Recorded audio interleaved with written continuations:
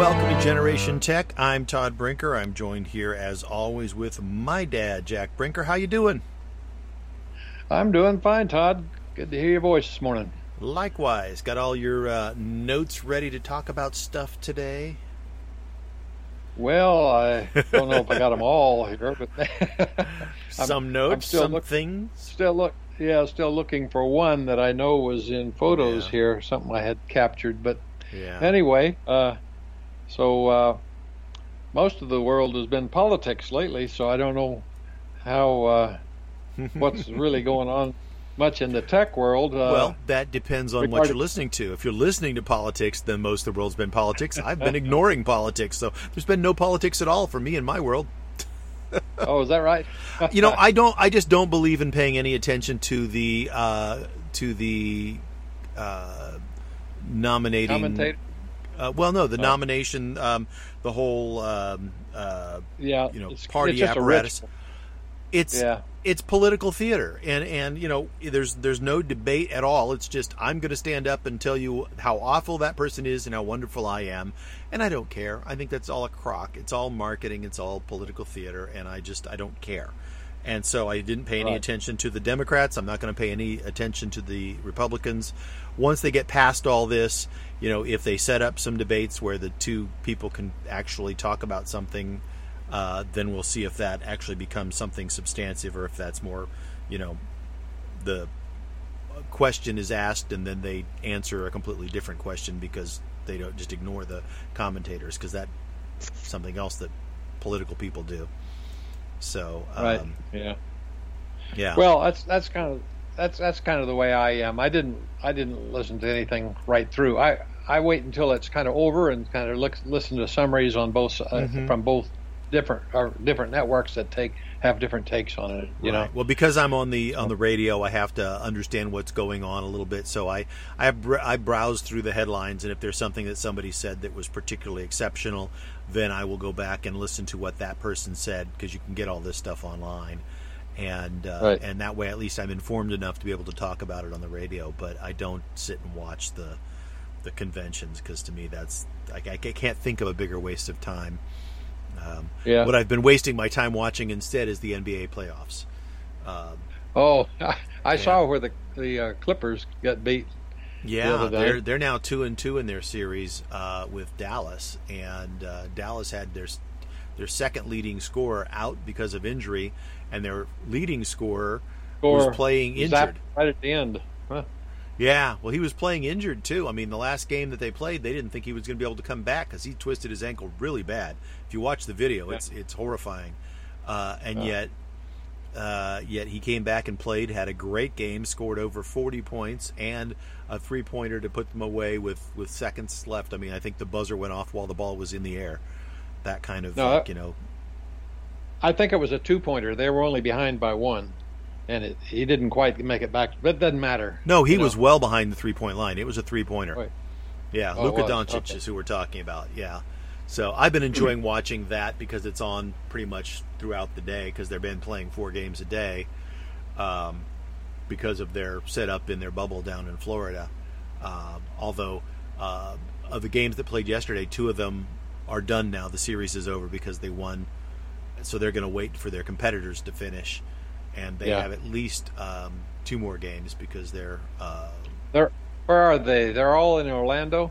They're all in Orlando. They're on the facilities for Disney World, so they're staying at different hotels within Disney World, and they've got 3 different venues set up to play games in. As I understand it, basically what they're doing now is in the playoffs, they're using 2 of the 3, and then the third one is set up as a practice venue for them, and. And each team has certain times scheduled as to when they're allowed to go practice and when they're allowed to use the courts and to try to. And they get they're COVID tested every other day, and anybody who leaves the bubble has to get tested and goes back into lockdown for a period of days and tested before they're allowed to come back and mix with the people that are inside. And so far, it's been working. They've been healthy and keeping it going. And unlike the other sports, they haven't had anybody drop out because they got infected and. This bubble concept seems to be a really good idea. In fact, in the Sunday morning show yesterday, they showed families that are making bubbles, within their neighborhood. If they have kids that have friends, right. So there's like 3 families that gather together, at least on the example on the show there, and they get together for classes, and they have a tutor they hire to come be there with all the kids from these 3 different families, and there's 4 of them out of that 3 families, so they pay the tutor $40 an hour. Okay, $10 per child. Now, of course, not everybody can afford that, but it's a really good workable concept so that the kids still get some social time, and they're more attentive to their schooling because their friends are there, and they have an adult that's with them while they're there. So I think that that may be sort of the future of education, because it's as close as you can come in a remote learning framework to a classroom type of situation, Yeah, so you have like a mini bubble in your area. Of course, the thing is, if any of those parents, their job requires them to go back into work, that then bursts the bubble, because now they're interacting with people outside of that bubble. If the tutor or anybody that the tutor knows, if the tutor lives in yet a 3rd or a 4th different family, anybody in that family who goes outside, now the tutor is a possible vector for infection. So that's the thing with bubbles. You've got to make sure that everybody follows the same rules and stays locked down. That has been an issue for the NBA, because they did have a couple guys who like, one guy left for a funeral, and then after the funeral he stopped at a restaurant that he likes. Happened to be also a strip club, but he stopped and had a drink and got lunch before he came back in. And then they found out about that and said, "You did what? You went where? You went out to a funeral. What do you mean you went to a restaurant?" You just lost your paycheck, right? Well, they locked him down for 2 weeks and said, that wasn't, you were going to get locked down for 4 days anyway, but now it's going to be 2 weeks because you interacted with a bunch of people that we don't know. Right. Yeah, well, you see, that's as long as you keep the groups fairly small, and they're all friends, and they agree to the precautions they're going to take, I think it's a chance of it working. The real problem is with the school situation. You've got so many kids; it's just another big group. No matter whether they're kids or what, and so somebody is going to go out of line somewhere. Yeah, and infect the whole group. So I think we're in a new bubble world. I agree. I think the little mini bubble makes sense. I was talking with my sister, your daughter Haley, my nephew, your grandson Noah had a birthday yesterday, and I hear you guys went over and wished them happy birthday and had some cake and then left. And apparently they had a couple friends over, people that they know from right in their neighborhood, who have all been home as well. They splashed around in the pool. They were outside, in a chlorinated environment, which is as safe as you're going to get. Yeah. And these other boys stayed overnight, so they had... Yeah. Cool. Anyway, fun. I talked to them briefly. They called. I had sent a gift, and so... from Elaine and I, so they called and said thank you, and we chatted for a minute before the boys went running off to hang out. Yeah, I think we got there just after you'd hung up. So. Oh, well, no, you'd already left, because they is that what it was? They told me you had been there, so maybe it was somebody else calling. Oh, okay. Yeah, because you had already been there. They didn't tell me you had come before you came, so it had to be after. I know the sequence. Right. So. Hey, you want to talk a little bit of tech? Yeah, let's do that. Do you remember years ago we had a copy of it? I don't know if you've ever looked at it, but Microsoft Flight Simulator? Yeah. They just released a brand new version, and apparently it's getting a lot of positive feedback about it. That each version of this thing, I mean, even years ago, it was to the point where it was essentially an actual flight simulator. I mean, it's not really a game. It's a flight simulator. And so you can fly real time from any point on the planet to another point on the planet. And at any given point, you can look out the window and see pretty much what it looks like wherever you are flying over. Well, when you say real, when you say real flight simulator, that means something you climb into. You physically you buy this thing and you crawl in and close the door, and you've got all the controls and everything, right? Okay, that's not cheap. No, that's not what I'm saying. What I'm saying is that they have the software to give you a complete flight simulator environment. Now, if you want to buy the rest of the stuff to put together a flight simulator that is a cabin reproduction, and there are people who are crazy enough to have done that, you can do that. And Microsoft has the outputs and the control IO connections to control that, so you can plug it in and have it run off the USB ports of your computer, so that you can have literally change the if you want to go to that point, change the platform that you're sitting on, so you can have it tilt and move. They actually have not only, back when I had once had a copy of this, you could have a yoke or a joystick and have a few control surfaces. Now they've got full control surfaces, yokes. They've got heavy-duty metal-made pedals that cost over $500, so you can have full flight pedals, and modular panels, so that you can have like your altimeter and your digital feedback for each of the different engines that you might have on a given airplane, and you can set them up and stack them so that you can basically duplicate, the cockpit of airplanes, and in fact, just made the news recently. It was just because it was interesting. Two buddies basically sat down and flew the real-time flight from New York to Dubai. It was like 16 hours real-time flight. Wow.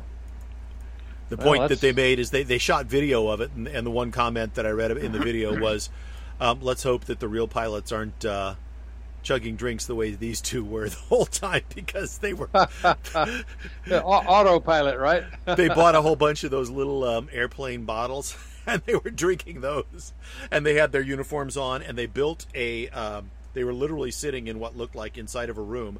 They built a cockpit, and so they had the cockpit, they had chairs, they had the flight yokes, and everything was set up, and they put their uniforms on, and they looked like like the typical pilots you would see. Well, I was thinking of where those things could be very popular, and that is in any aerospace museum, like that has airplanes along with it, and it gives the kids something to do while the parents are around looking at the antique airplanes that a lot of kids might not be interested in. I'm not saying they won't be. Anyway, but have it set up for each of the different airplanes. Each cockpit, you can build a cockpit that actually matches, and if you've got a surface that you can set the whole thing on so that it tilts and stuff, then it's like an arcade game. Well, I was going to say that I haven't been to an airplane museum that doesn't have at least one, and usually two or three flight simulators somewhere in the museum. Yeah. And so, if they're still workable, there may be safety issues with them, some of them, because you don't want anybody around outside, because the thing, could hurt somebody. Right. But if they get fenced it off or something, they might be able to make those an interesting attraction for people. Sure. Or even rent them for people if they want to learn to fly, have lessons. Yeah. Well, there are schools, especially for general aviation and stuff, where you can use a Microsoft Flight Sim as part of your simulation training. You just you do have to buy some of the additional equipment, like the pedals and the flight yoke and the in order to have a functioning system. But it's quite amazing what you can do for buying some software for $100 and then a few $100 for some control surfaces, whether including pedals and a flight yoke, and you have a functioning simulator. Now, it doesn't tilt you around, but even if you wanted to go a baby step towards that, they do have gaming chairs that now plug in via USB, and you can the chair will move and vibrate and create sounds and stuff, so that you will get the sense, like if the engines throttle up or throttle down, you'll feel that is in addition to hearing it. Yeah, it's pretty amazing how far you can go with this if you really are into it. Yeah, I've thought about maybe getting it. I getting a cheap little flight stick, because my setup here is I've got dual 27-inch monitors. It's almost like I was it's big enough that I could make it seem like I'm looking out the front of an airplane between the two screens. Well, that's a significant part of the training too. I mean, for VFR, visual flight rules. That's you want to be able to do that. You fly into airport, see the control towers and all that stuff as you descend. Well, and that's the thing about the Microsoft's Flight Sim, is that stuff is all so visually realistic now. I can see. Well, there's always a pretty good percentage of the population of guys, at least, maybe girls now too, once they get out of high school, that have, if they have any interest in the airline industry, and there always are, there's probably 5% of them that are candidates, and that's a lot of people, Yeah. That would love to have these if they were affordable to them, So that's pretty good business. Yeah. No, I hadn't heard that they'd re-released anything, but doesn't surprise me. There's a 2020 version, so it's supposed to be significantly updated. Yeah, $60. $60 for Microsoft Flight Sim Standard Edition. Yeah. Well, that's cool. Yeah, you can do a lot just with the display side of it, There's a deluxe version for $89 and a premium deluxe for $119. I don't know what you get for the $119. You probably get some of the additional things that are add-ins in the others upgrades. It probably already includes those in terms of like here it is, compare editions. So I'm sure for less than $100 you can get a pretty good dash panel too. The toy kind of thing made of plastic and all that, but it still should, better than nothing. Yeah. Give you some feel for it, Yeah. I mean, because it doesn't cost a whole lot to make pedals. In fact, everybody who makes keyboards makes pedals these days, because most of them are digital. The trick is getting, and it's funny, I was looking at an article that said, hey, if you're interested in this, in fact, let's see, what is it titled here? It's titled Flight Simulator Really Hits Different with Proper Accessories, so here's the best ones. And they've got them for different budgets. Different budgets, but they're the ones they've picked are the ones that work best with it. So they've sort of got a low, a medium, and a high budget version of each of the different accessories.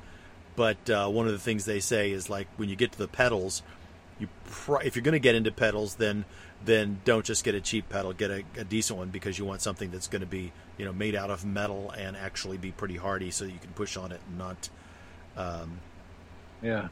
not break anything. Well, the other difference is that if you want the pedal to give you some kind of feedback, like if you're flying a light airplane, you don't have a big hydraulic system to, control, and you get feedback through the pedals. Yeah. So all kinds of sophistications you can talk about to make something a more real simulation, So, well, that's interesting.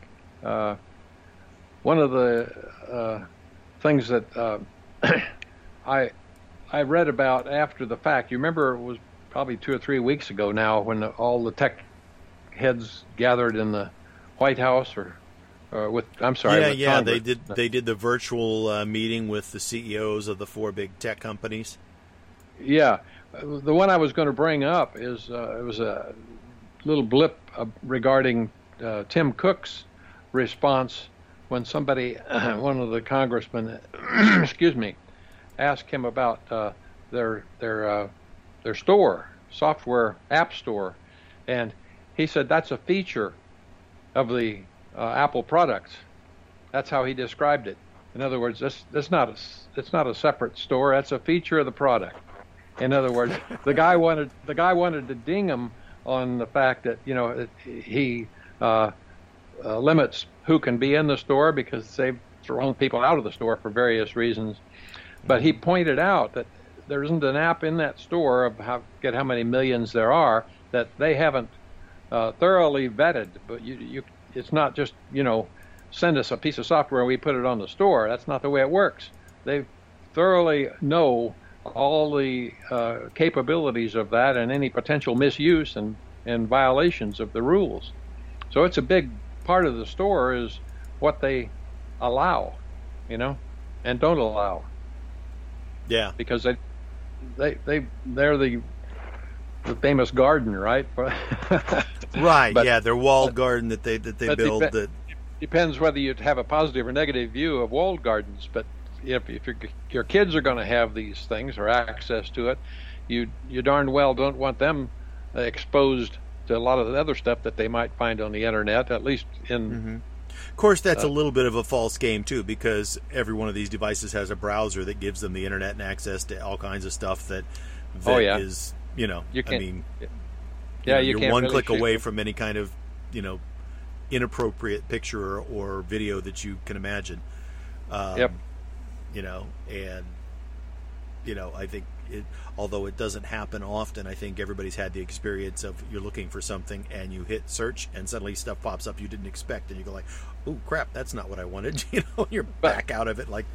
But there are plenty of tools that are available that will protect you from that, so that you can't do that. There are some. I don't know that they are, for the average person, still easy enough to use. You know what I mean?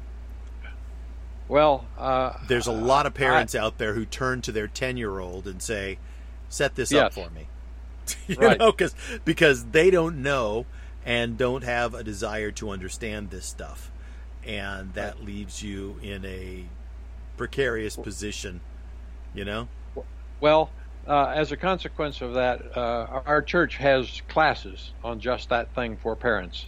Children and there are sources for that through churches and other places that provide some information on how to set up your phone or set up your computer to protect, and give you as the adult some control over it instead of turning to your child. But and there's resources, but that requires parents engage and try.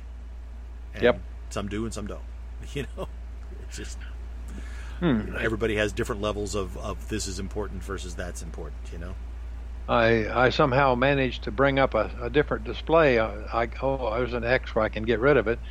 I don't know what I touched. I was reaching out and touched something on my keyboard. And up pops this menu. Yeah. Well, at least it wasn't something inappropriate, right? Like we were talking about. Not that we've got any visuals here. But, it's funny. I'm still looking at the Microsoft page, and they have a link where it says compare editions, because I said they've got a standard deluxe and a premium deluxe. And it's the most worthless piece of information I've ever gotten. Here's what it has. It has 3 columns, one for each of the different levels. And underneath the basic one, the standard one, it says you get the simulator and you get digital ownership of the simulator. Okay? Yay. Second one says you get the simulator, digital ownership, and the deluxe upgrade. And then for the premium one, you get the simulator, digital ownership, the deluxe upgrade, and the premium deluxe upgrade. You click on it. It doesn't tell you. Nothing in there tells you what is the deluxe upgrade and what is the premium deluxe upgrade. It doesn't tell you anything about what the differences are. I could tell that much by reading the names. What a waste. That's so irritating. And you click on it, there's nothing to click. They don't give you any more information. That's it. Wow. For an extra $30, but from the deluxe to the premium deluxe, you get the premium deluxe upgrade. Well, great. What is that? I don't know. Nothing here tells me. I'm on your website, and literally nothing here tells me that. Yeah. What a pain. I'm supposed to know this by reading reviews? Osmosis, Todd. Yeah, that's the problem. It's everywhere that people that don't know anything, but they kind of fake it. Right. It's in writing. It's just everywhere. I clicked back to another page and then an About button, and then under the About button you can then click on something that tells you that the deluxe upgrade gives you 5 additional highly accurate planes with unique flight models and 5 additional handcrafted international airports. So yeah, it's like add-ons that you can add on to the other one, and then the premium deluxe gives you 5 more planes and 5 more aircraft. So that's what you're paying for, is the simulation of additional airplanes if you wanted. Right. Well, those are classic. I mean, that's what you expect. Right, I mean, but was that hard? Why didn't they put that in the section that actually compares the editions? You know, all they had to do was just and tell me which planes, what planes, because hey, I may be really wanting to fly, an Airbus 320. Is that included in the original? Is that included in the deluxe? Is that in the premium deluxe? Well, I don't know. They don't tell me. Yeah, well. Typically, they don't get that detailed. I mean, from the old original classic flight simulators that you crawled in with the door, and you did all this. There was a pre-setup where you had choices about whether you're going to be a fighter plane or a cargo plane. Right. Well, that's because the cockpits are different in these planes. So it just sets up the simulation to have a more weighty aircraft or whatever. The physics of the thing change. Yeah, well, that's like comparing a hammer to a digital hammer. Yeah, a hammer can do one thing, but a digital hammer can morph into lots of different things because it's digital. Yeah, this is a digital software thing. They can, it can do lots of stuff. But why on earth don't they give you the information to make the decision as to whether I want to spend more money? I get 5 more planes. You have to guess as to which 5 those are. Yeah. Apparently, And it's hilarious that they, as a feature, say that you get digital ownership of the software, or of the bits. I guess I don't know, because I know Microsoft. You don't own anything; you license it all from them. So I don't get digital ownership of anything. I have found something that talks about the airplanes. That is for Microsoft Simulator. This is the basic collection, I guess, is the description. So the premium gives you 10. Yeah, you get 5 additional for the regular one, but here's the additional aircraft that you get. So so if you want like San Francisco Airport, then you have to get their $119 version. And you get a 787-10 Dreamliner. My personal feeling about that is that because it's easy to do, they put in all these different airports. The fact is that that's the least important thing when you're simulating an airplane. I want to be able to fly different airplanes and have a significant variety. At least something like a fighter jet, a small cargo plane, a passenger jet. Those kinds of distinctions make a whole lot more difference in your what you learn and get out of a flight simulator than whether you land here or there. That's just a throw in, because from the technologist standpoint, that's easy to do, and it looks jazzy. Seeing a picture of an airport out the window. Mm-hmm. But it's not very significant to the flight part aspect of it. Unless you say you got a short runway, and that's a very easy thing to do too. You can make an artificial short run, a long one, or well, these are actually duplicated. It's a simulator, so it duplicates actual runways. So you decide to take off from or land or fly to a runway of any given size. Decide depending on what you want. Well, yeah. If they throw in weather and things like that are real happenings, and all of that simulation is good, then I say you got something. But if it's just physically a different location, who cares?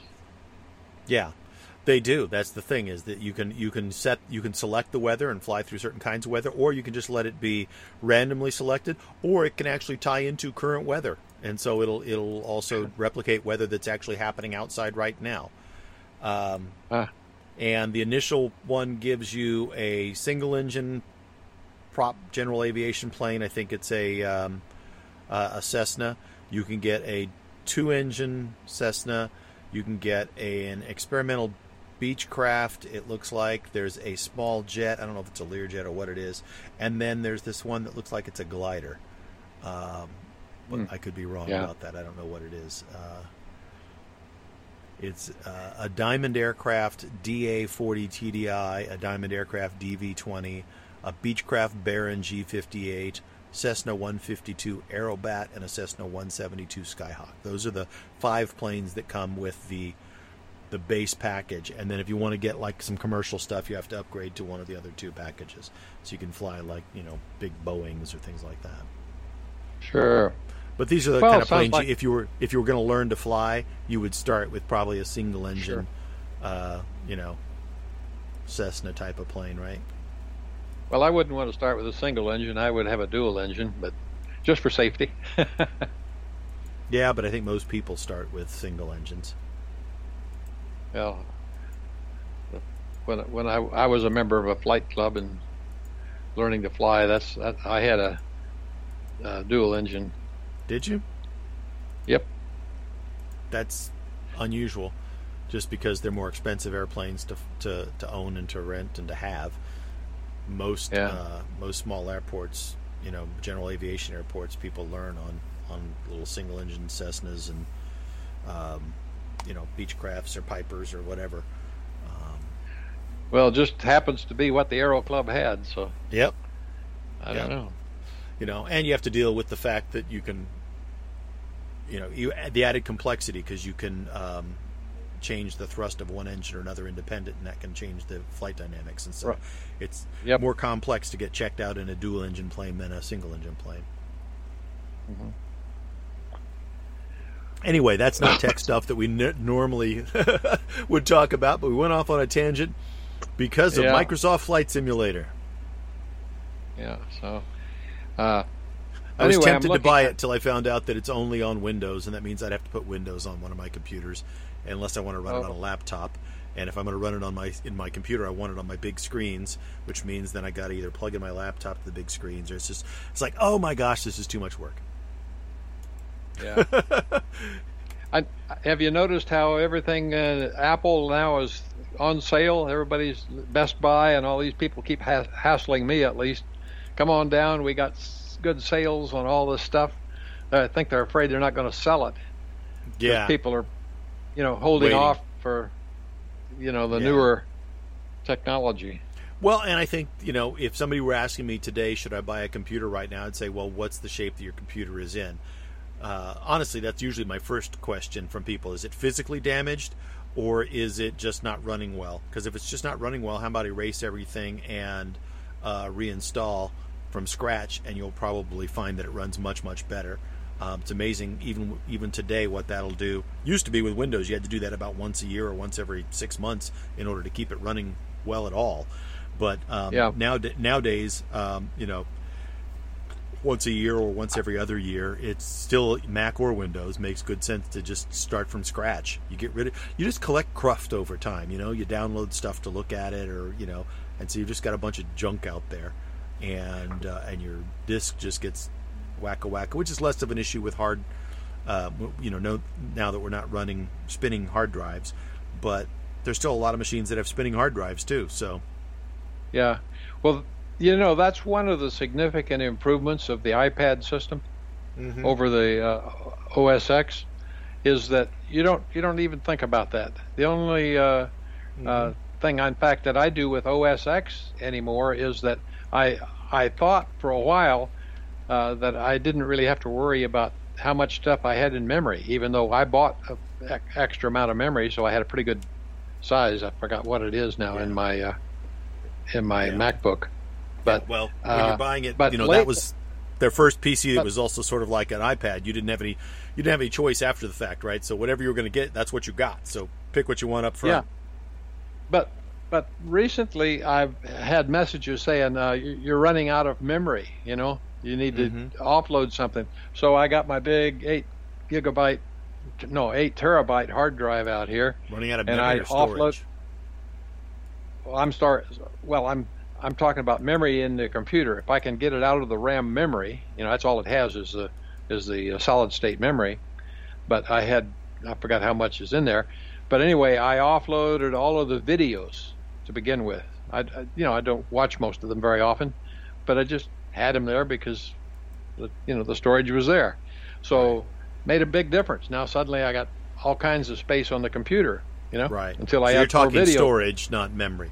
Because even though Right. they're both solid state, there are two different types of memory that are in there. One is storage memory, one is active memory. Although I will say that because the storage memory is significantly faster than when there was a spinning drive, that all of these operating systems, if they need more active memory, will use virtual memory by taking advantage of some of that storage as if it was memory. And when it's actually electronic as opposed to a physical spinning disk, it is significantly faster. Yeah. Well, the other thing is they take a lot of that stuff and archive it on the cloud. Apple does. Mm-hmm. So that not all of it. You can designate what goes up there, but yeah, you have the option of doing that and what goes up there. If you take the defaults, you're probably fine. But you can go and say, yes, I want, like in your pictures in particular, anything that's stored in photos, any video or photos, you can say, store it in the cloud, just leave a thumbnail on my device, and then I will, select it. And that's why sometimes when you pick up something and you decide you want to edit it, it'll say, wait a minute, I got to download it for you. Right. Yeah. So, which I do on my iOS devices, and I do on most of my Mac devices as well.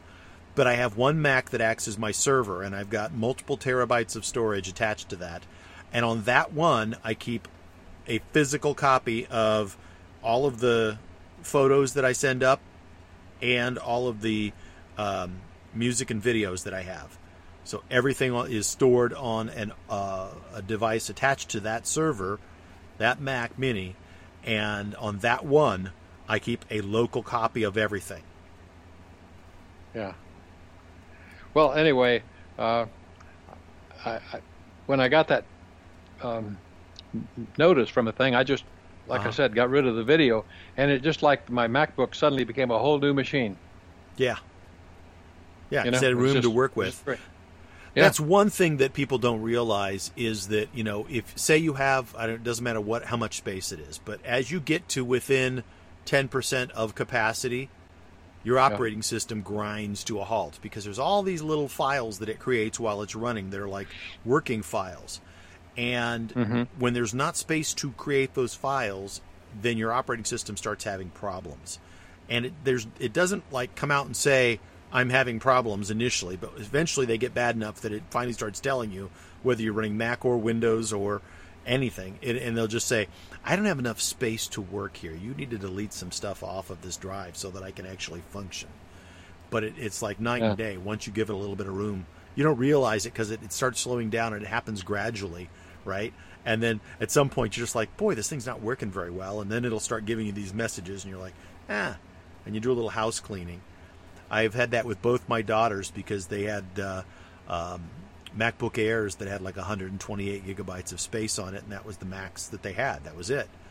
And and so they were running out of space. It's really amazing, though, to think that those machines still had SD card slots, and you can buy half-height SD cards so that they fit in that slot and don't stick out.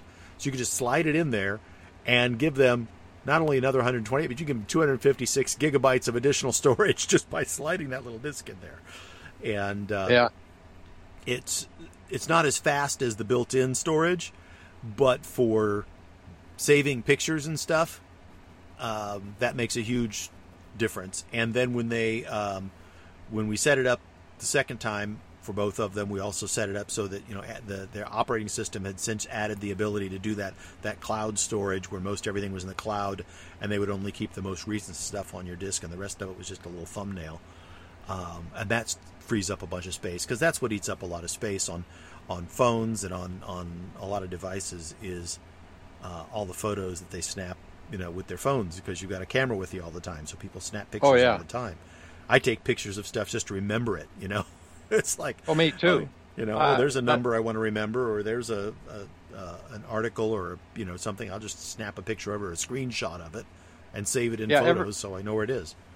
Yeah, every once in a while I have to go back in and start deleting these old photos that I've dealt with, whatever it was, and it's just, it's just taking up storage, Yeah, I almost wish that they had a third app, because usually when you snap a picture, you can save it to files and you can save it to photos, and I want like a documents app. Yeah. And I guess that's what Files is, but Files is not as, I want a documents app that's essentially the same app that's Photos. It's just a second Photos app. The stuff I stick there is photos of documents. You just want to save it as PDF instead of a JPEG or something. Yeah, well, and you even have that option on the phone now too. Did you know that? Yeah, right. You I know can that. snap a picture and save it as a PDF in Notes. And and so you've got a PDF scanner built into your phone, which used to there was apps that you had to download to make that functionality. It's built in on iPhone. Yep. I can't speak for Android in that area, and it's not something I don't remember testing that or doing that when I had the Android phone for a month, so I don't remember if they have that built into the operating system or not. But pretty handy. Handy. Yeah. The PDF file turns out to be one of the best things invented. Adobe did something right? Yeah, that doesn't quite offset the. I was going to say it doesn't quite offset the horror that Flash was, but right. But Flash was great for its time. For when it came out, it allowed slow connections to have very neat interactivity and video and things that you couldn't do otherwise. We just got better technology later. Well, the problem is once these things proliferate and get out on the web, is that they're still out there and on that web somewhere. And every once in a while, I'll find this thing and it'll say, "You got to upgrade your Flash." Oh, Flash, bullshit! I'm not doing that. Yeah, I see it about once a week too, and I ignore it. I never ever do it. Well, half the time too, it's not even updating your Flash from Adobe. It's something they want you to click on a link, and it's going to take you to a site that's going to, perhaps put malware on your machine. That's right. Because it's not even Adobe putting Flash out there. So. Word to the wise, if you ever get that notification that you need to upgrade your Flash, ignore it completely, close the window, don't go to that website anymore.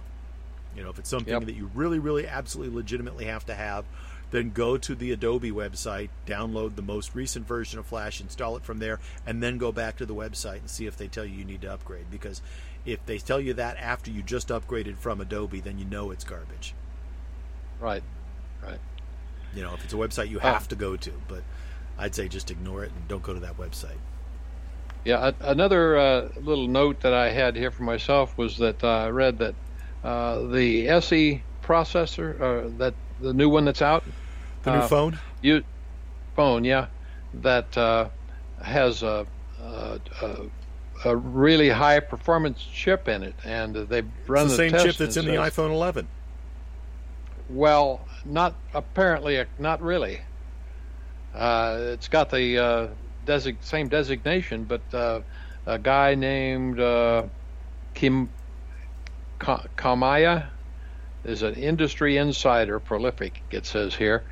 We're quoting him. The range is not just going to be fast, it's going to blow away the rest of the industry. There's something new there, but they don't really know what it is. A tipster reveals that a new A14 chipset inside the range will offer CPU and GPU gains of 40 and 50% respectively. Okay, but that's not the SE. That's a new chip that hasn't come out. The SE has the exact same chip that's in the iPhone 11. It's already been torn down and verified by iFixit. Well, let's see. Did I read that? Sounds like you're conflating two different things. Because you're talking about the 14, which is not a chip. Yeah, I was. It does mention the iPhone SE uses the A13 from the iPhone 11. Right. Anyway, the successor to that is the A14 chipset, I guess. Right. Yeah, so they were just using that as a lead-in to the talk about the new chip. Yep. Yeah, I didn't see that. But that's what you expect. Every generation's going to go as far as they can go until they find something else to speed it up, right? Yeah. I mean, I'm not at all surprised that the A14 chip is going to be faster than the A13 chip. I mean, duh. If it wasn't any better than the A13, they wouldn't make it. They'd go, 13's good, we'll stay right there. Yeah. Now the orders of magnitude, or the amount faster, or the improvement level of improvement, who knows? That remains to be seen.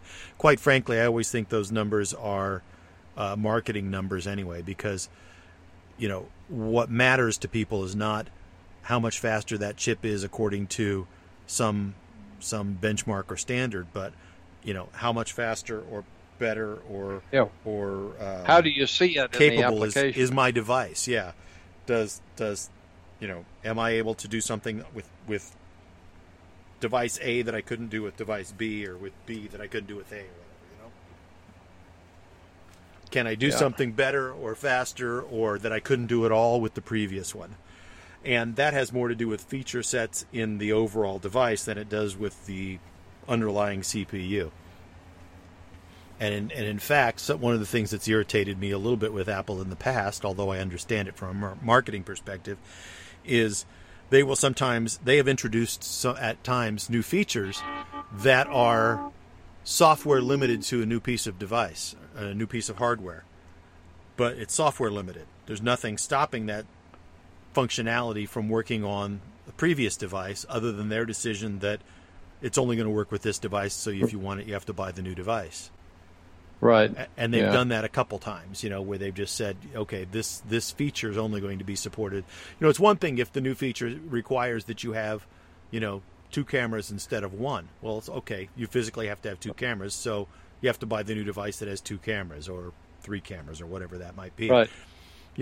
But if it's just a new image processing that we're now doing, we could do that same image processing on the older phone. Now, it might have maybe it moves a little slower because, especially nowadays, they might, because they control their own silicon, they might be putting something in the silicon that, some hardware speed up for specific processes. And I get that too. But, they've got to make decisions about how to differentiate new products from old products and expensive products from cheap products. I get that.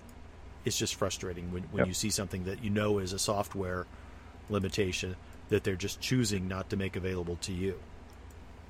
Yeah, that's why I'd rather stay with a top line product and just not upgrade very often. Right. Until I find that there's some sort of leap in technology in one direction or another, and get the best. Right. When I buy something, I want it to last.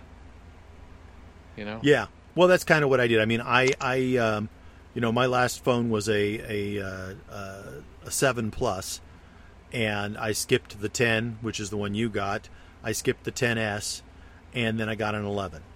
And so I probably won't get a 12 or 11S or whatever they're going to call next year's phone, and I probably won't get the phone the year after that. Instead, what I'll probably be looking at is for a Mac device that runs off of Apple Silicon at some point. Now, what that is, whether it's a laptop or a desktop or a what, that remains to be seen. Depends on what they have and what the prices are and what fits my needs. I was talking earlier about my Mac Mini server. That's a 2012 Mac Mini, and it's running on Catalina, which is the latest operating system. But that system will no longer be supported with Big Sur, the next version of the operating system that comes out. They are 2014 and up Macs. So I guess my 8-year-old Mac not being supported by the latest software is not the end of the world. But that doesn't mean that maybe the Mac that I'm working on right now as my desktop won't become my new server at some point, and I'll get a new Mac Mini that runs off of Apple Silicon for my desktop. We'll see. Right. Yeah. I didn't realize your Mini and mine are the same model year. Yeah, I have 2 Mac Mini 2012s. I bought 2012s. One of them I bought new, and that was my main desktop computer for a while.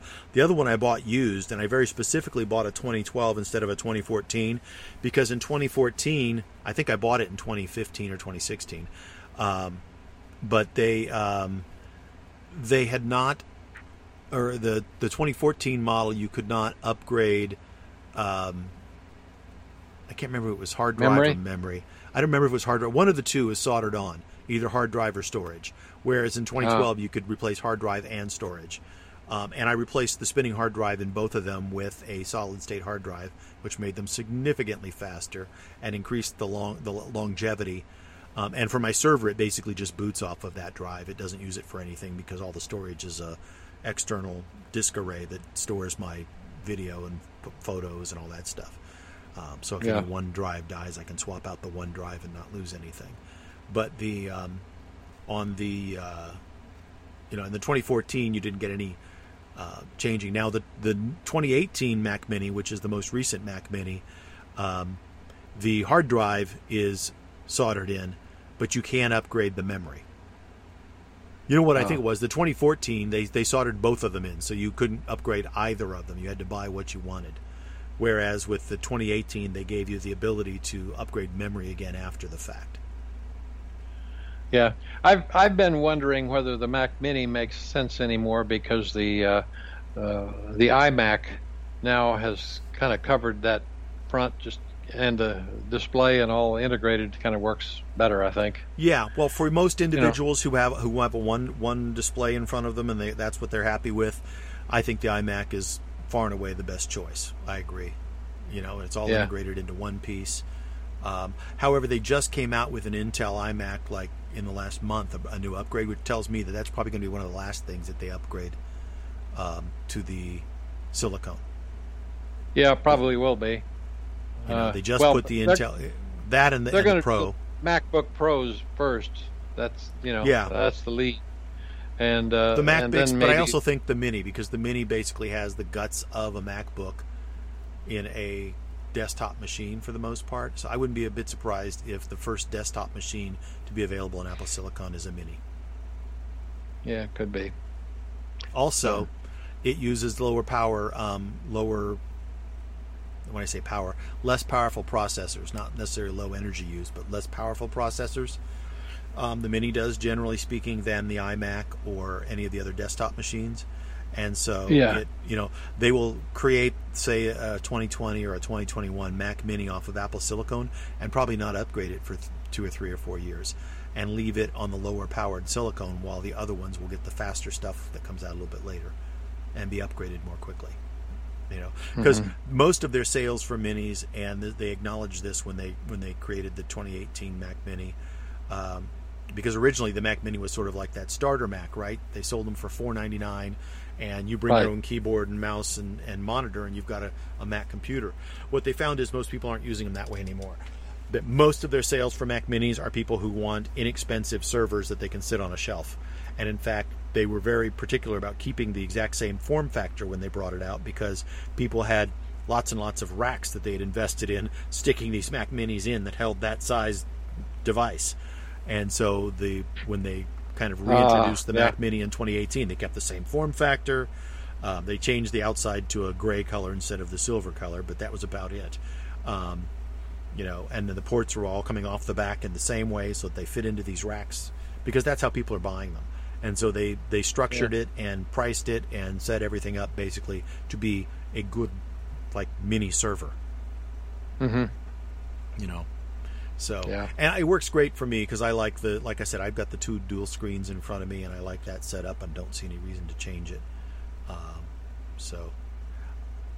We'll see when they start coming out how the prices break down and what you get for what you spend as to whether. But I mean, my laptop is a 2015 13-inch Mac Pro, and it is one of the best computers I've ever owned in terms of just flexibility.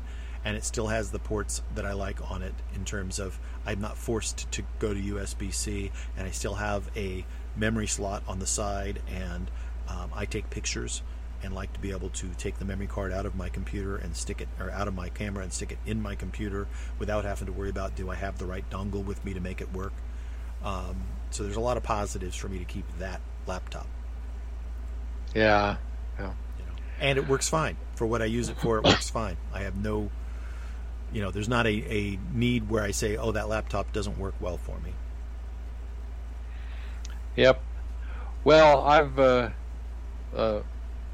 as I told you, I've become such an iPad user that my desktop stuff sits in here and sometimes gets buried in paper. Yeah, it's so unused. But then every once in a while, there's certain things that I know I have to go back to my MacBook for, right, and so I'll do that. And most of the time, that's grabbing files off the internet and then playing with them, converting them, or grabbing a piece of an audio file or something that I want. Yeah, well, to steal Steve Jobs' analogy, right? It's like you're living in your car most of the time, but every once in a while you need a truck. Right? Every once in a while. That's why everybody should at least know somebody who owns a truck, right? If you don't own a truck, if you don't have one right now, at least know somebody who has a truck, so in case you need to haul something, you can do that. Yeah. Everybody should have access to a laptop or a full computer for those occasions when it's just better for the job. It's like having the right tool for the job. Yeah. Yeah, or whenever it comes to anything with a DVD or a CD on it, well, then I got to go to the computer. I guess I can hook that up to the operating system on the iPad now, but I haven't tried it. Can you?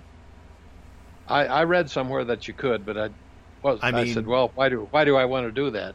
The latest OS gave you a lot more capability in terms of the access to that port, but you have to have the adapter that gives you a USB onto that port, right? Or USB-A. Because yours still has a lightning port on the bottom of it, right?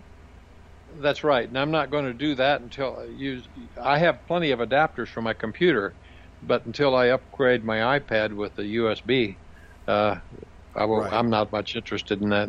Well, and then you go to USB-C, which still means you'd have to have an adapter to attach to any peripherals, because virtually all the peripherals, unless you go buy all new peripherals as well, all have USB-A connectors. So you still have to have an adapter in there somewhere, or a cable that has both ends on it. Well, that's what I have. I have 3 different adapters. The problem was, I discovered the first one I bought did not provide enough power to the other devices on the adapter, and I've got hard drives that need power through the USB. Right, so you have to have a USB that has a power brick, so now you've got another thing you have to remember to plug in. See, and that's where I don't think that, for certain issues, the iPad is certainly a better tool than a laptop. But when you start dealing with this stuff, it bothers me that they're iPadizing laptops to the point where laptops have lost a lot of functionality. And it's like, I don't care if my laptop weighs a few ounces more. Give me some ports on the stupid thing so that I don't have to carry around all this extra garbage that I can easily misplace or lose or grab the wrong one out of my disk or out of my bag. Why should my laptop require 15 different adapters to work with the 3 different devices that I need to plug into it? Well, my thought on that was when they got the USB-C, that they had the power and everything there to plug in a complete bus that fit across the back with as much ports as you've ever had on your computer. But I haven't found that device. The one I'm thinking about is a powered bus that's got, it may plug in separately for power in addition to the computer. But whatever, it should give you that computer capability when you're docked. Yeah. You don't need to carry that crap on the road. I understand that. And that's what they're thinking about. Somebody that's always on the road with a lot of their machines. But that's what a lot of people do. When you're traveling for business, you bring your laptop. And now if I'm traveling for business, I bring my laptop. If I had a newer laptop, I would have to bring my laptop and a dongle so that I could put in video cards, and a dongle so I could have USB-C or USB-A out, and perhaps a dongle so that I could plug it into an Ethernet cable if somebody doesn't have good Wi-Fi, but I got physical Ethernet, and plus the power brick that you have to bring. There's just like, that's where you need this long bus, as wide as the computer is, with all the jacks on it. Yeah. You need them all on one for home use. And there's been a few that do that. One thing in. There's been a few that do that. The other issue with USB-C that they created, and I don't know why they did this, it drives me absolutely batty. I think it has to do with Intel and licensing, but it just makes me angry, is some USB-Cs are USB-Cs. Some USB-Cs are Thunderbolt 3s. They look the same, but they're not the same. They act differently. One can be the other, but the other can't be the one. And so, and Apple, God bless them, on some computers have USB-C on one side and Thunderbolt 3 on the other side. So if you plug in one side of the computer, you can use Thunderbolt peripherals, but on the other side, if you plug into the exact same type of jack, they won't work because they're on USB-C version 3, which is USB 3 communications over USB-C connectors. Now that's supposed to get better when they go to USB-C 4, because USB-C 4 will have Thunderbolt 3 backward compatibility. So that USB-C 4, which will also be a USB-C connector, so it'll look just like the ones that you already have, will work differently. Oh, geez. But at least it'll combine the two. Now, on your laptop, you only have USB-C, but the later, more powerful laptops have USB-C and Thunderbolt 3 on different ports on the device. Perhaps they're labeled differently, but it's going to be, tiny and very hard to read because Apple doesn't want anything to look gaudy and readable. Legibility is horrible, aesthetically speaking. Yeah. So, Yeah, in fact, the fine print on the back of some of their devices is so small that if I want to read it, I take a picture with my camera and then blow it up. No kidding. I've done that too. And oh my gosh, Apple, could you quit printing white on white? Light gray on white is not legible. Right. They're just trying to hide the fact that the law requires they put some labeling there. So they put the labeling there, but boy, they make it almost impossible to read. And that's done by intent. But when you're 5 years down the line, when you pull the stupid power brick out of a drawer and you're saying, now which is the power? How much what's the amperage on this one? I mean, magnifying glasses and cameras and zoomed in, and holy moly, it's hard to read. They on a case for the I have an old 8.9 inch, I think it is, the very first version of the iPad Pro before they had the 12.9 inch even. It was the first model of it. It was just the same size as a regular iPad. And with it I got the keyboard case, so you could flip it around and use the keyboard. And you had this little weird origami type way it folded around and then it would hold the thing. And one side of it is this like rubberized stuff, and that's the side you have keys on, but the part that folded up against the screen was this faux suede. They printed the serial number for the actual keyboard on the faux suede. Really? Yeah. In 4-point type. In black. On dark gray. So you're reading black type on dark gray printed on suede. Good luck reading that 2 years down the line when you find out that this thing is now covered by warranty because it's coming apart at the seams. It's separating. Now, I took pictures of it. I actually went online because I got mine replaced. They did replace it for me almost 2 years down the line because it was literally coming apart at the seams. And so they said, that's a design flaw, we'll replace it. Good for them, thank you for the customer support. But they wanted my serial number on the old keyboard. And I looked at it, and I took a picture of it and sent it to the person who I was going through support and said, you tell me. And there was a long pause, no response. And then I get a text back going, thanks for the photo, your new one's on its way. It's like, I can't read that. Nobody could read that. Yeah. It's bad enough that they print black on dark gray, but then they print it on suede.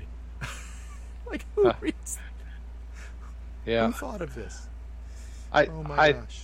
Can't recall, but not too long ago, within a month, I took a picture of one of the devices, and I think it's my AirPod. My EarPod. The little white gizmo, the AirPod Pro.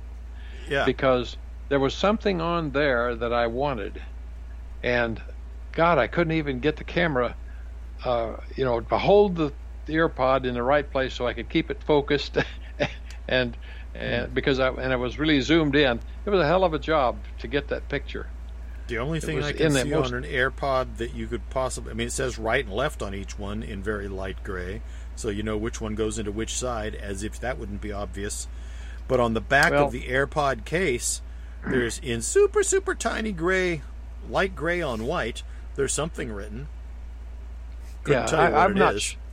I'm not sure it was the AirPod, but it was an Apple device of some type, and that's kind of why I hesitated to tell you, because that's not the mouse, but that's got some little tiny stuff on it too. Yeah, they got fine print everywhere. Yeah, and it's ridiculous trying to read that stuff. Yeah. So, yeah. Excuse me, Todd. Well, I'm hungry. Is that your way of saying we're done? I think so. See if I can zoom in and read. Oh, okay. So what it says in tiny, like 2-point type in light gray on a white is designed by Apple in California, assembled in China. It says that right below the hinge on the back of the AirPod Pro case. Well, yeah. Yay, Apple. But yep. There's no way on earth. It just looks like a smudge. I really like that device, and the fact that it charges multiple times on the case only. I don't have to go back and mess with. Yeah, isn't it amazing how well those work? The only issue with them that I've had is that I sometimes forget to take them out of my pocket, and I have literally woken up at night and gone and jumped and gone and gotten the pants and fished them out of the pocket in my pants in the hamper because they were going to go through the wash. Oh boy. I was like, no. My first pair of AirPods went through the wash. My big mistake oftentimes, and it's really weird, is that I wear hearing aids, and I will forget to take the hearing aids out before I plug the AirPods in. Oh, so you hit yourself in the ear with the AirPod, basically. Well, I don't even notice it until I move very much without my hand near the AirPod. Sometimes I'll plug them in while I'm laying on a pillow, so I'm not moving much. And they work for a long time, and then suddenly I'll discover, did I take my hearing aid out? And I go to push the AirPod in. Oh, it doesn't go in very far. That's why it's loose. It's just sitting on the periphery of the ear. That's funny. Right. Well, before we go, I know you're hungry, but I want to say one more thing. This weekend, I did something that was kind of fun and very retro. I haven't used it for probably 20 years, but I've had it in storage. And I've intended to wait till I had, the old desk here in my space and set it all up. I have an old Technics direct drive turntable, and I ordered a small preamp that I have attached it to, and then run that into my mixing board and my sound system here in my shack. And I bought a cleaning system for old vinyl. And I pulled out old vinyl, and I cleaned a whole bunch of old 45s, and then started going through my albums. I have some of your old 45s as well. Now, I didn't get into the box that I have of yours that had the better quality 45s. These were just the loose 45s that we had. And you'd given me a bunch of those that were in a little like stand-up rack that didn't even have sleeves or anything. So they're kind of beat up.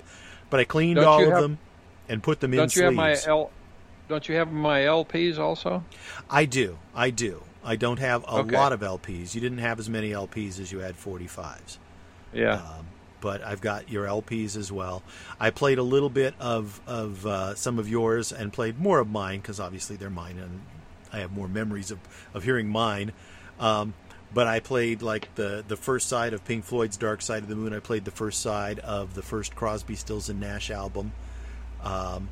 I played the entirety of Billy Joel's The Stranger. And it was interesting when I picked that one up. I apparently had paid extra when I bought that album, and I got what was called a half-speed mastered album. So when they used the cutting machine to cut the original master disc, instead of doing it live sound, they did it at half speed, which, if you read the label, means that it was a higher fidelity album. And I tell you what, I don't know whether it was that or the fact that it was pressed into a higher quality vinyl or what, but it was a very thick, heavy album compared. And let me tell you, there was a huge difference between the thickness and the weight of different companies' vinyls. But this was a very thick, heavy album, and it played beautifully with minimal amount of background hiss and pop. It was probably the best sounding album, just in terms of sound quality, of any of them that I've played with so far. Not to mention that his Stranger album was one of his best albums, so I enjoy Billy Joel. But anyhow, by the way, did you know he's still out touring and stuff? Well, obviously right now with COVID he's not, but he was still doing that up until, but he hadn't released an album since, I don't know, early 2000s. And I did a little reading to find out why. Because it's like, well, why did you quit recording? Why are you not doing that? Basically, he said it's too much of a hassle. He doesn't like working in the studio. It's hard work. And so he said, my time has come, my time is gone. He says, I'm not going to continue writing songs, and I'm not going to be one of those nostalgia guys that puts out bad quality stuff, just because I want to, as a vanity project. Yeah. So if I'm going to do an album, it's going to be a good album, and that's a lot of work. And he says, and I'm semi-retired. I don't feel like putting in that much work. Well, most of these guys have one in their basement at home. That's a studio. Yeah. I mean, shoot, you can set up a studio now. If you're in that business, why don't you support your profession? Right. I don't know. Yeah, I guess that was my thing too. And I guess what he really boiled down to is he doesn't have a passion for it anymore. Is he just he likes going out and performing. He likes being in front of a crowd, and he's fine playing his old hits, and he doesn't really feel like sitting down and writing songs and recording them. Because for him, that's a chore. It's not a joy. And if it's not a joy, he's going, I'm old enough. Why on earth am I doing something that's a chore? He says, I don't need the money. So why go do that? If I'm not finding, and which also leaves the door open that if he got inspiration or suddenly decided he wanted to do it, he would go do it. But basically he said, don't expect it. Don't count on it. He says, at this point, for me, thinking about doing studio work is nothing but thinking about work. It's drudgery for me, well, which is funny because I've heard a lot of artists say the exact opposite, that going out and touring is a grind, but they love getting in the studio and being creative and making things. Yeah. I was going to tell you, I discovered 6 CDs that could easily have gotten lost. We been cleaning out the RV, and it's got a multi-deck CD player in there that I had forgotten about it, but I was messing with the radio and it happened to come on, and I says, holy cow, that's my Roy Rogers farewell concert. And so I immediately thought of my multi-disc player, and so I got all of the CDs out of there, and unfortunately I've only got disc 3 and disc 4 of the concert, so I'm wondering whatever happened to my other two CDs. But in addition to that, I've got one's the Sons of the Pioneers, when we were at Branson, Missouri, before this was the first time we went to Branson and saw the Sons of the Pioneers. We've been there 3 different times, and I'll always remember the first one because and I can't think of the guy's name now. He was the leader of the Sons of the Pioneers since he took over the leadership role from the original leader, other than the Roy older Rogers. son. And in fact, he was the MC at this concert for this concert CD, Roy Rogers Farewell, and he had such a great voice. He was irreplaceable. So the later ones weren't very good. Anyway, they have this disc called Our Best to You with the Sons of the Pioneers, and that was with that group of guys. You know how the successions happen. They replace a voice at a time as they pass on or leave. Yeah, they retire or say, I'm going to either go solo or, hey, I'm old, I'm quitting. So anyway, there's those 3 discs, and then there's another one. I had a really good friend who was on the road, and he had this, he titled it, Al Alton, that's his name, the One-Man Clavinova Orchestra. And the Clavinova is this keyboard that was made by... I forgot what the company was right now, but he worked for them for years, and he recorded all kinds of wonderful orchestrations that he demonstrated at music stores that sold the Clavinovas as he went around the country. And he was a phenomenal musician, so much so that he got a job with Disney and was a arranger and scored some of the stuff that they did on that Fantasia movie. That was his stuff, and so we got a live performance of him playing some of that while we were camped together, and I'll always remember Al. But he's his wife still, as far as I know, lives in Florida. We did go to visit them before he passed away. Mm-hmm. And by the way, Clavinova is now a I don't know how long it has been, but it's according to Wikipedia, it's a long-running line of premium digital pianos created by Yamaha Corporation. Yamaha, okay. I wasn't sure who did that, but anyway, he was quite a performer because actually the way he did things, he was an arranger more than anything. And when he performed for me, most of his stuff was in memory, and he just do the one finger on each hand kind of playing, so that he could change the chords with the left hand and the right hand play the melody and all that. Yeah. All the rest of the backgrounds that came with it, he had prearranged and stored. And, my keyboard has the ability to store that, except It's only 4 tracks, where his had something like 32 tracks. So it was a fantastic, complete orchestra, And anyway, I'll always treasure that because, this wasn't a commercial disc. He had it printed up, so it's in color, labeled, stuck on the CD that he made for me. And so, and then there's just a couple other discs that I have of music. Buddy Holly, one of them was called Remembering, and the other one was just all Hank Stowe stuff that I had in there. But I could have easily lost those, except that it just happened to come on while I was messing around with the radio. And it made me realize that I better take those with me. Yeah. It's funny, too. I was looking at some of these CDs. There was a group of about 6 of them that were damaged to the point where I can't use them anymore. One of them was a Peggy Lee 45, recording of My Man on one side and All Right, Okay, You Win on the other. And it's literally cracked in half. So the CD, that's it. You're not talking CDs. You're talking records? I'm sorry. Yeah, this is a 45 record, yeah. Yeah. Oh, okay. Well, I went through these and was cleaning them. And one that I had that was one of mine, it was the last charting hit by the Four Seasons, a song called December 1963, Oh What a Night. It was the last song of theirs, and I had that on an original release 45, and the disc, the record has got a crack that goes, it's broken in half. By the way, I need to you take a step back in technology, and what do you get to? VHS tapes. I had, when we first got here, gone to a store that sells used stuff. I can't think of it. Yeah. Anyway, they had a whole bunch of these VHS tapes and stuff. Yeah, when you first moved up there, we went to like a Goodwill. Yeah. Well, anyway, I saved some of the best of those, and I still have them in a box here. And in fact, one of them was on the actual the picture of the tape, and I'm trying to remember what it was now. Anyway, I have that one. Yeah. And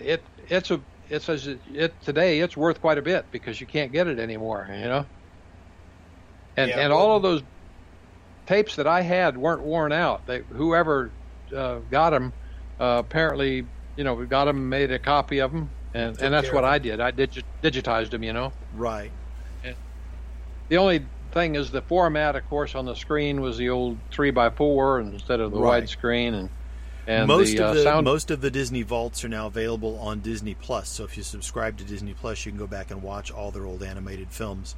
So because for years Disney used to release it for a period of time and then stick it back in the vault and not bring it out for 10 years. Right. And then when they brought it out 10 years later, instead of selling it on VHS, they'd sell it to you on DVD. And then it'd go back in the vault for 10 years. Then it'd come out and be on Blu-ray.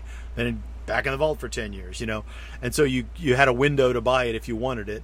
And then otherwise, then you'd have to find it used, or you couldn't get it anymore. They're not doing that quite as much as they used to because of digital availability of stuff now. Yeah. Well, they wait too long, and people won't have any interest in some of those old ones. In fact, they've been remaking stuff They have. They've been doing live versions of, and in fact, in the next week, they're supposed to do their live version of Mulan. They were supposed to be in theaters, but because of COVID, isn't. So if you have Disney Plus, you can buy it for $30. Huh. I was like, yeah. I saw that commercial. Yeah, $30. Yeah, my foot. I'm going to give you $30. Sure. But I say that, and yet I would have watched it in the theater probably. You were talking about recording stuff. That's one thing I found, that looking at a lot of my LPs as I was going through this, is I have a lot of old LPs that are in really good shape, because I would play them once and record them onto a cassette and play the cassette until the cassette died. And if the cassette died, then I'd go play them one more time and record them onto a cassette again. And so I didn't play my LPs a lot because I didn't have to. I put them onto cassette, and then I listened to cassettes because that's what I could take around with me, back in the days of the early Walkman. Well, and you didn't have to worry about the needle going zooming across the room. It was not a portable system. Right.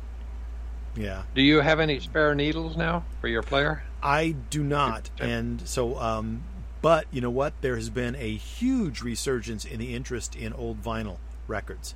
And so there are lots of turntables available. In fact, the turntable that I have, it's a Technics D303, so it's a direct drive turntable, is now worth about 4 times what I paid for it when I bought it new in 1982. I bought it in like 1982 when I first started working at the Dow Stereo down in San Diego. Yeah. And it is worth more now than it was when I bought it. And anyway, through Amazon you can buy new needles and cartridges and stuff. And the one I've got's working. I actually just watched a video yesterday on how to go and make sure that you're balancing and getting the right amount of pressure on the needle, and that the needle is adjusted so that it's tracking properly on the records, because I haven't done any of that. I just left it all how it was. And after years of in storage and being moved around, I'm sure that's not as accurate as it could be. So I'll go through that process and try to get it all set up.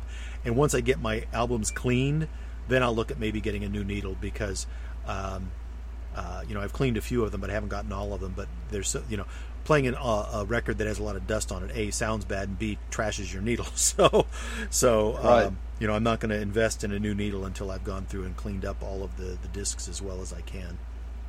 Yep. So anyway, it's fun to be able to listen that way, and to listen to the old analog stuff. It does sound a little different than it does when it's digital. A lot of people like that. Yeah, that's why they're finding the big resurgence. Yeah, especially. And the other thing that's coming back is people say they really like the sound of some of the older tube amplifiers, and so surprisingly, the high-end audio stuff is old tube amplifiers again. I think that there's a lot of hogwash going on, and a lot of that because with digital processing techniques, you can get anything you want. I agree. And smooth it. It just beyond me what some people think they hear. It's fun to play with, though. I like the mechanical arm go over and sets down on the record, and that's and it's like, for me, I wasn't investing anything other than I did go buy a small preamp so that I could run it directly into my mixing board. So I spent $60 on a preamp, and they had preamps that were like $200 and $300, and they had preamps that had little tubes on the top of them, so that but then if the tube died, you had to go buy a new tube to go into it. And I went, I don't need that. A digital preamp. I went and looked at the ratings and said, this one's good. Everybody seems to think this is a good one. That's all I need. Mm-hmm.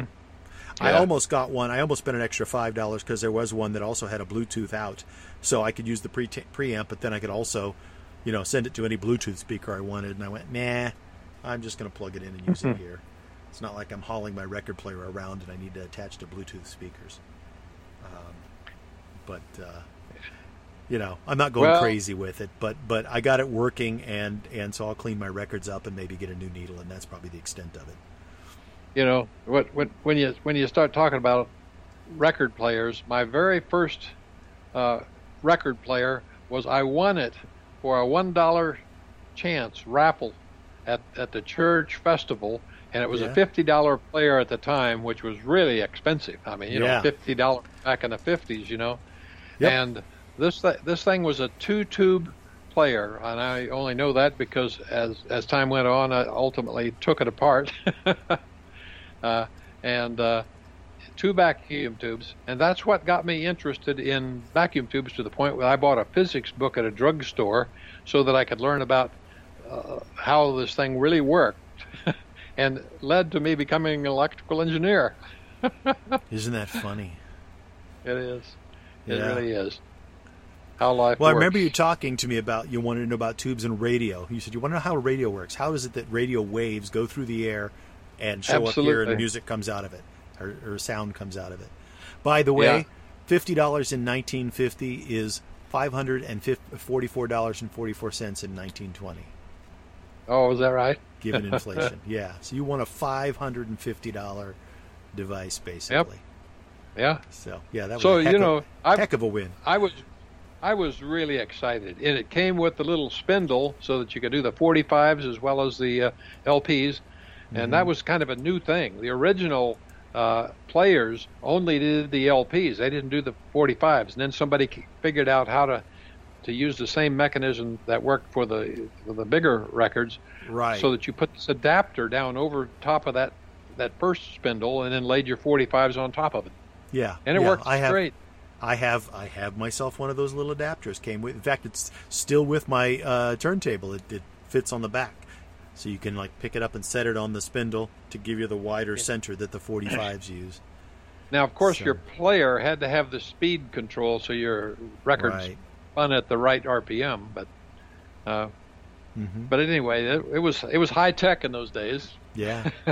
No, my platter has like the little polished mirror things around the sides, and then it has a prism on the left-hand side, so you can visually tell if it's spinning at 33 or 45. And then it has a little dial that allows you to incrementally move it up or down to adjust the current to the DC motor to make sure that it's spinning at the right speed. I say DC motor; it's an AC motor. But AC motor. Yeah, but it's and it has 4 rows of reflectors, and I think that's because even though it has a set button for the 33 and the 45, that if you take the 45 and then crank the little speed thing up enough, that you can actually get it going fast enough to play 78s as well. Probably, yeah. It's just not, it's not labeled. It's off-label, but that's why they have that extra row of reflectors on the Platin, so you can speed it up. Yeah. That's something I never owned, was a 78, although I had a friend who collected country music on 78s. Dick Holdman. You may remember him from Holloman Air Force Base. I remember the name. Yeah. Yeah. He had a whole pile of them, and I don't recall the story as to how he got those. But I'm talking about the earliest country music artists were on those. Yeah, those were 10-inch generally instead of the 12-inch 33s or the 7-inch 45s, right? Yeah. Yep. Yeah, that's and of course the reason they went faster was that was the way that was necessary to get the quality of sound in those days. The speed made it easier to get the higher frequencies and stuff. That's right. So, we say 33s. It was actually 33 and a third. That's correct, yeah. Yeah, 33 and a third. I didn't realize it, too. There was 16 and 2/3 and 8 and 1/3 RPM discs sold as well at one point. Obviously, those never caught on as much as the others. Do you remember the extended play records? They were 45s with 2 songs on each side. Right, yeah. Yeah, I used to, in that collection of mine that you have, there were several Elvis extended plays. Yes, and in fact, I cleaned one of them up and played the songs on it yesterday. Yeah. Like I said, I went through. There was about 50 discs that I had of the 7-inch 45s that, and I would say probably 40 of them were yours. These were without any dust jackets that were never in those cases. I haven't opened up the cases because you had 2 cases of 45s that were in sleeves that were taken care of more, and I think those are the ones that you probably valued more at the time. And I haven't even pulled those out of storage yet, so those are still in storage. But I will go through and clean those and make sure that they're playable as well. I recorded all of those before I gave them to you, and occasionally, I don't even remember which machine I have them on. I think it's still the old. I'm not sure. Didn't you have like a Creative, or then you moved everything over to that one iPod that you had, right? You had a 120 gigabyte iPod or 160 gigabyte iPod or something. You had all of your music on at one point in time. Yeah, I may have them on there, but it's real obvious that they were from record players, not CDs. Yeah, because you hear the clicking and scratching. Yep, it's in there. Unless, of course, you had a half-speed mastered Billy Joel album, in which case there was almost no clicking and popping.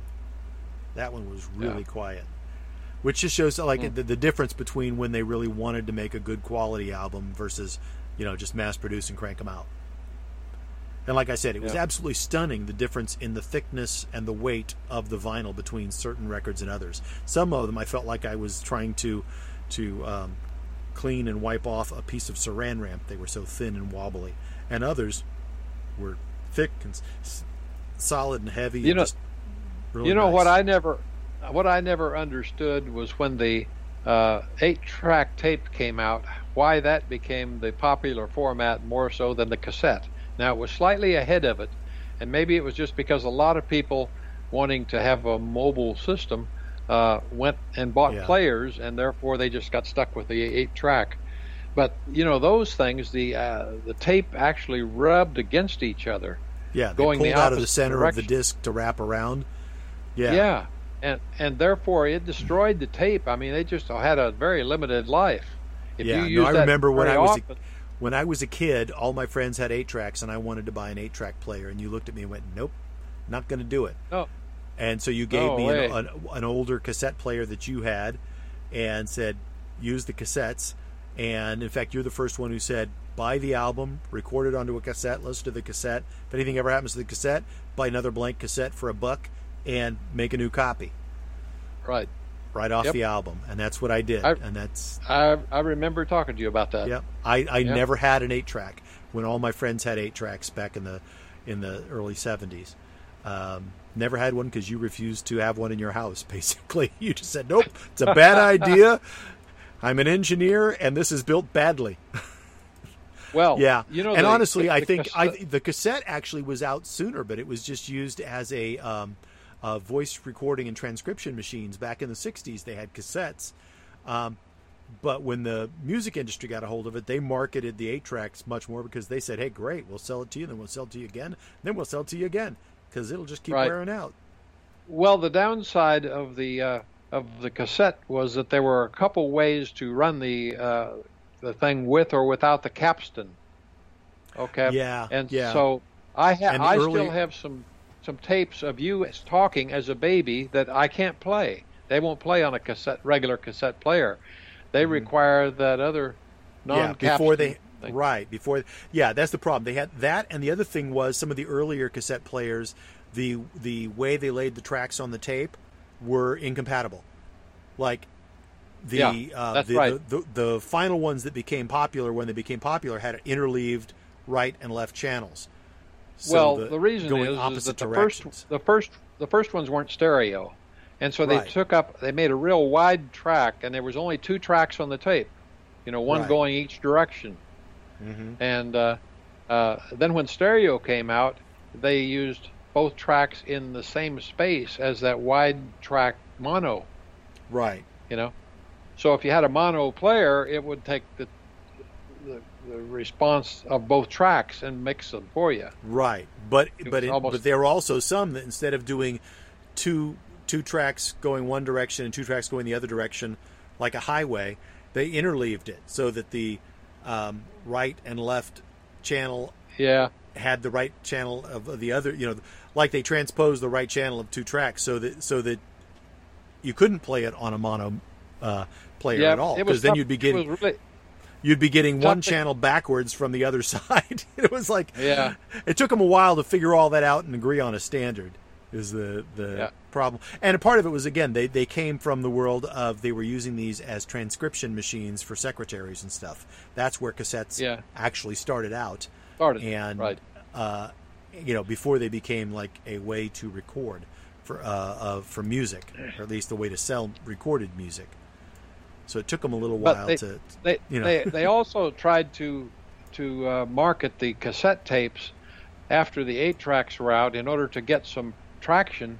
They were better quality, and I forgot what it was. It was the type of coating on the tape that was an improved quality of the cassette tapes, and they called them hi-fi. I think that was the word when they first came out. High fidelity. Well, cassettes. That was the hi-fis was the. Remember when they did that with albums?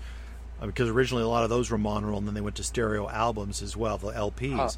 But it was chromium dioxide tapes. That's what it was. Yeah, you're right. Yeah, and I'm trying to find it here, but I was reading about it this weekend on something, and I remember reading about chromium dioxide was the big deal. It was like a better type of coating that. Anyway, it was a way to try to compete with the 8-tracks. Yeah. That's the other thing that they were doing with cassettes too was they were for a while there were certain cassette players, but you had to have the right kind of player that played with a higher tape speed, and so the higher tape speed got higher fidelity and less hiss, but you'd get half as much time on the tape. And the flip side was there were also tape players where you could record at slower tape speed, and then your tapes would be longer, but then of course you got less fidelity. Yep. But if you're using it to record voices, a 60-minute tape could become a 120-minute tape. Yeah, and I remember that too. There were also tapes where they would say, okay, this is a 90-minute tape or a 120-minute tape, and the tape was so thin that you'd play it like once or twice, and then it would just get tangled up and sucked up into the machine. It was like, oh my gosh, what a mess. Oh yeah, there were a lot of tapes ruined by just getting caught on something. Yeah, you haven't lived till you pulled out a pencil eraser and shoved it into your cassette to reel the tape back up inside the cassette. Right. Well, and the tape was all folded by then so that they wouldn't lay flat. And it was a mess. It's like you wrap it all up and then you kind of pull a little tension on it and hold it that way for a while and hope that being flattened inside the cassette, wrapping it around the reel again will maybe press out some of the crinkles so that it'll play right. But it never played right again. Once it crinkled, it was going to catch and crinkle again. Well, it jammed up in the machine. I mean, you'd have a whole bunch of tape just stuck in there. Yeah, You're fishing it out of the machine. Yep. Yeah. Yep. I remember those days. You'd say, "Oh no!" as you pull this tape out, and it's all unrolling, and the bits flops down on the floor. Oh, the worst was when it happened in your car cassette player. And you're driving down the road. And you're like, oh no! At least with a home deck, you could kind of open the lid and get into it. The car basically stuffed it into a slot. There was, it went into the land of no return. Yeah. Yep. The bad old days. Yeah. The pluses and minuses of each different move forward technology, right? And now it's nothing. It's just bits in the ether. Yeah. Well, there's growing pains all along the way. I was just sitting here thinking about my Mini and how I discovered that it doesn't have the same, not Wi-Fi, what's the other one? Bluetooth. The Bluetooth in there was the early Bluetooth. And it's not compatible completely with the Bluetooth in my laptop. Mm-hmm. So lovely. I discovered that the other day. I forgot what I was trying to do. Well, the thing is that subsequent Bluetooth should be backwards compatible. Well, I expect that the notebook will read the other one just fine. It was going the other way that it doesn't work. And there was some feature about Bluetooth talking to each other that something wouldn't work. Yeah. And then I figured it out. I had forgotten about this too. The top of the cassette had notches in it, and there was the notch that you could knock out so that it would be you'd prevent recording over something. I remember that's right. that. But then there was also additional notches, and those additional notches identified what type of metal tape it was, because there was the chromium dioxide, which is what became the most popular. But apparently TDK also came out with a something they called cobalt adsorbed iron oxide, and then there was also the ferroxide tapes, which were magnetite. And so there was like 4 different levels of air quotes metal tapes. And so there was a type 1, type 2, type 3, and type 4, and they all had different types of holes in the top of the cassette player, so that, or in the top of the cassette, so that the player could identify what type of coating it was, because they each required slightly different. Well, the story goes on from there, though. The players, the heads started wearing faster when you had the metal tapes, and so now they were selling you new players so that your head wouldn't wear out from these metal tapes. Mm-hmm. Right. I don't know if you're aware of that. Yeah, I remember that too. Just another trick to get you to spend more money. Yeah. Use the high quality tapes. Wink, wink, wink. They'll make everything better right up until they don't. Yeah. Yep. So, anyway, the marketeers were a part of that whole evolution, I'm sure. Yep. Yeah, I remember I had a head cleaning cassette that you put a little bit of cleaning fluid on and then run it through there, and it would you rub the alcohol and then buff the head. But don't do that too often, because it'll tear up your recording head. Yeah. Demagnetizers to get rid of the magnetic sound on the cassette heads. All kinds of stuff. Yep. I had a dual deck that did high-speed dubbing. I remember that. So I could put a cassette in one and a blank cassette in the other. And it would record from one to the other, but it would do it at twice the normal speed, so you could copy tapes quickly for friends. Yeah. Not that I ever did anything illegal like that. Of course, the quality was never there, but... Oh, sure, yeah. You're recording at twice the speed, you get half the quality, right? Yeah. All the stuff. The stuff. Well, as you tried to say, now we've gone almost 2 hours. Probably time to wrap this. Let's go have lunch or dinner. I mean, we're... Yeah. Well, it's 10 o'clock here my time, or almost 10 o'clock. So, I...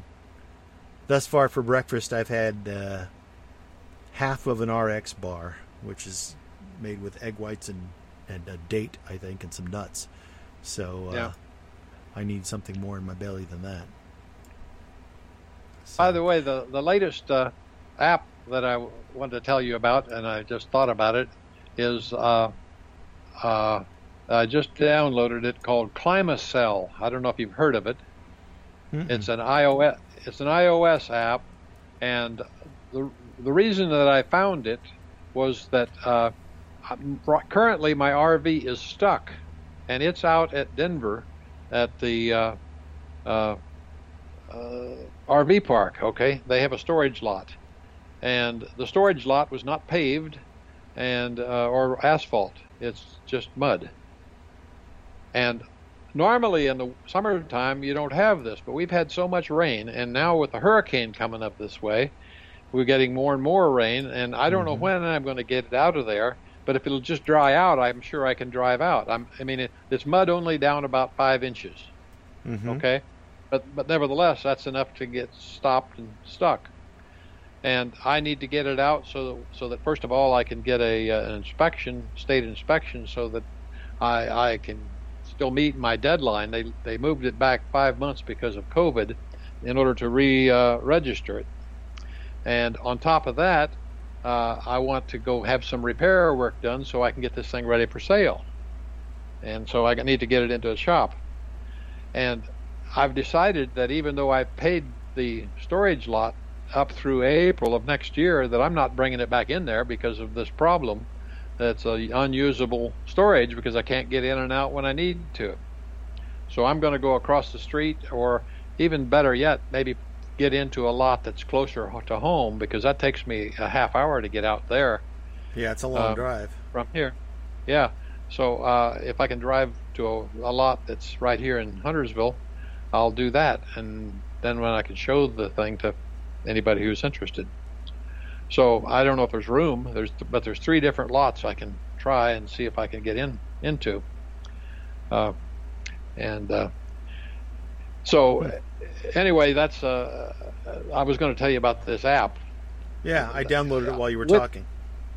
With it, I can set any number of other locations to see the full weather picture, including the accumulation of rain. You realize that every weather app, including the one that's built in on iOS, allows you to set multiple locations? No, not all of them do. A lot of them just have the local. Every one I've ever used, including the one that's built in on iOS, allows you to set other locations. Well, that's not the important feature. It's also the accumulation. Okay. Because I want to know how wet it is. Right. And so how much has it rained in the last period of time? Not just is it raining right now, but how much has it rained? Yeah. Anyway, this one's got a lot more climate information in it than the other apps that I found, plus the fact that I can have multiple locations. So I put you guys in. I picked the when you want to pick other locations, it'll only use the ones that it has, and they're generally the businesses out there. So I used the Mission Inn, since that's between you and Tobin. Right. So I got the weather for the Mission Inn. Yeah. But and I got one for the Marine Corps Museum, which is just a couple blocks from Heidi's, and then of course the one I'm interested in right now is I'm watching the campground out here to see how much rain they get, so I can figure out when it's worth bothering to drive out there and see if I can get it out, because I need probably 3 or 4 dry days, and I'm not getting them. I'll look at it. It says that it's supposed to be hyper accurate. One of the things that I have used in the past, and they were so good they got bought out by Apple, is an app called Dark Sky, and they were known for having hyper local information. I literally would be on the pool deck, and it would say it will start raining in the next 10 minutes, and darned if it wasn't right almost all the time. And if you read the write-up on this one, it says, or the comments rather, some people say that it's better than Dark Sky. Dark Sky is the app that I've been using, so I'm thinking if this is the replacement. If I've just downloaded it on both my machines. Well, last Microsoft, Apple has not said they're doing away with it. They did do away with it on Android, but they haven't done away with it otherwise. And apparently, one of the large ways that Dark Sky made money as an independent company was selling access to weather information to other apps and other companies. So people would buy their information and then use that to power their own apps or their own information. And so they have said that they will shut that off as well. So, but they have not done that yet either. So those who are have an agreement with Dark Sky as their provider will have to find other providers for that data. So it'll be Dark Sky will become exclusively an Apple thing. And whether they still call it Dark Sky or whether it'll just integrate into Apple Weather has not been announced yet. But currently Dark Sky is still working. And if you go to darksky.net, you can call it up on your browser. So even if you don't have the app there, you can call it up and look at it. And that hasn't changed much other than now it says Dark Sky by Apple. Instead of just Dark Sky at the top. Does where do you see that it belongs to Apple? Well, when you go to darksky.net, the menu at the top says Dark Sky by Apple. Oh, I see. I found it on here, on the settings thing. It says Dark Sky by Apple. So, settings thing. Oh, you're looking at the Dark Sky app? Yeah. I'm not talking about the app. I'm looking at the web page, darksky.net. Oh, well, I didn't go to the web page. That's why I said darksky.net about 3 times. I know, but I'm on the app. I'm on the app, and I just found it where I can they got for the first month or so after they got bought out. There was a little banner that popped up anytime you launched it and said Dark Sky's been acquired by Apple. Here's what's changing. Here's what's not. And so at least for the time being, the API that they had is still they're not accepting any new signups.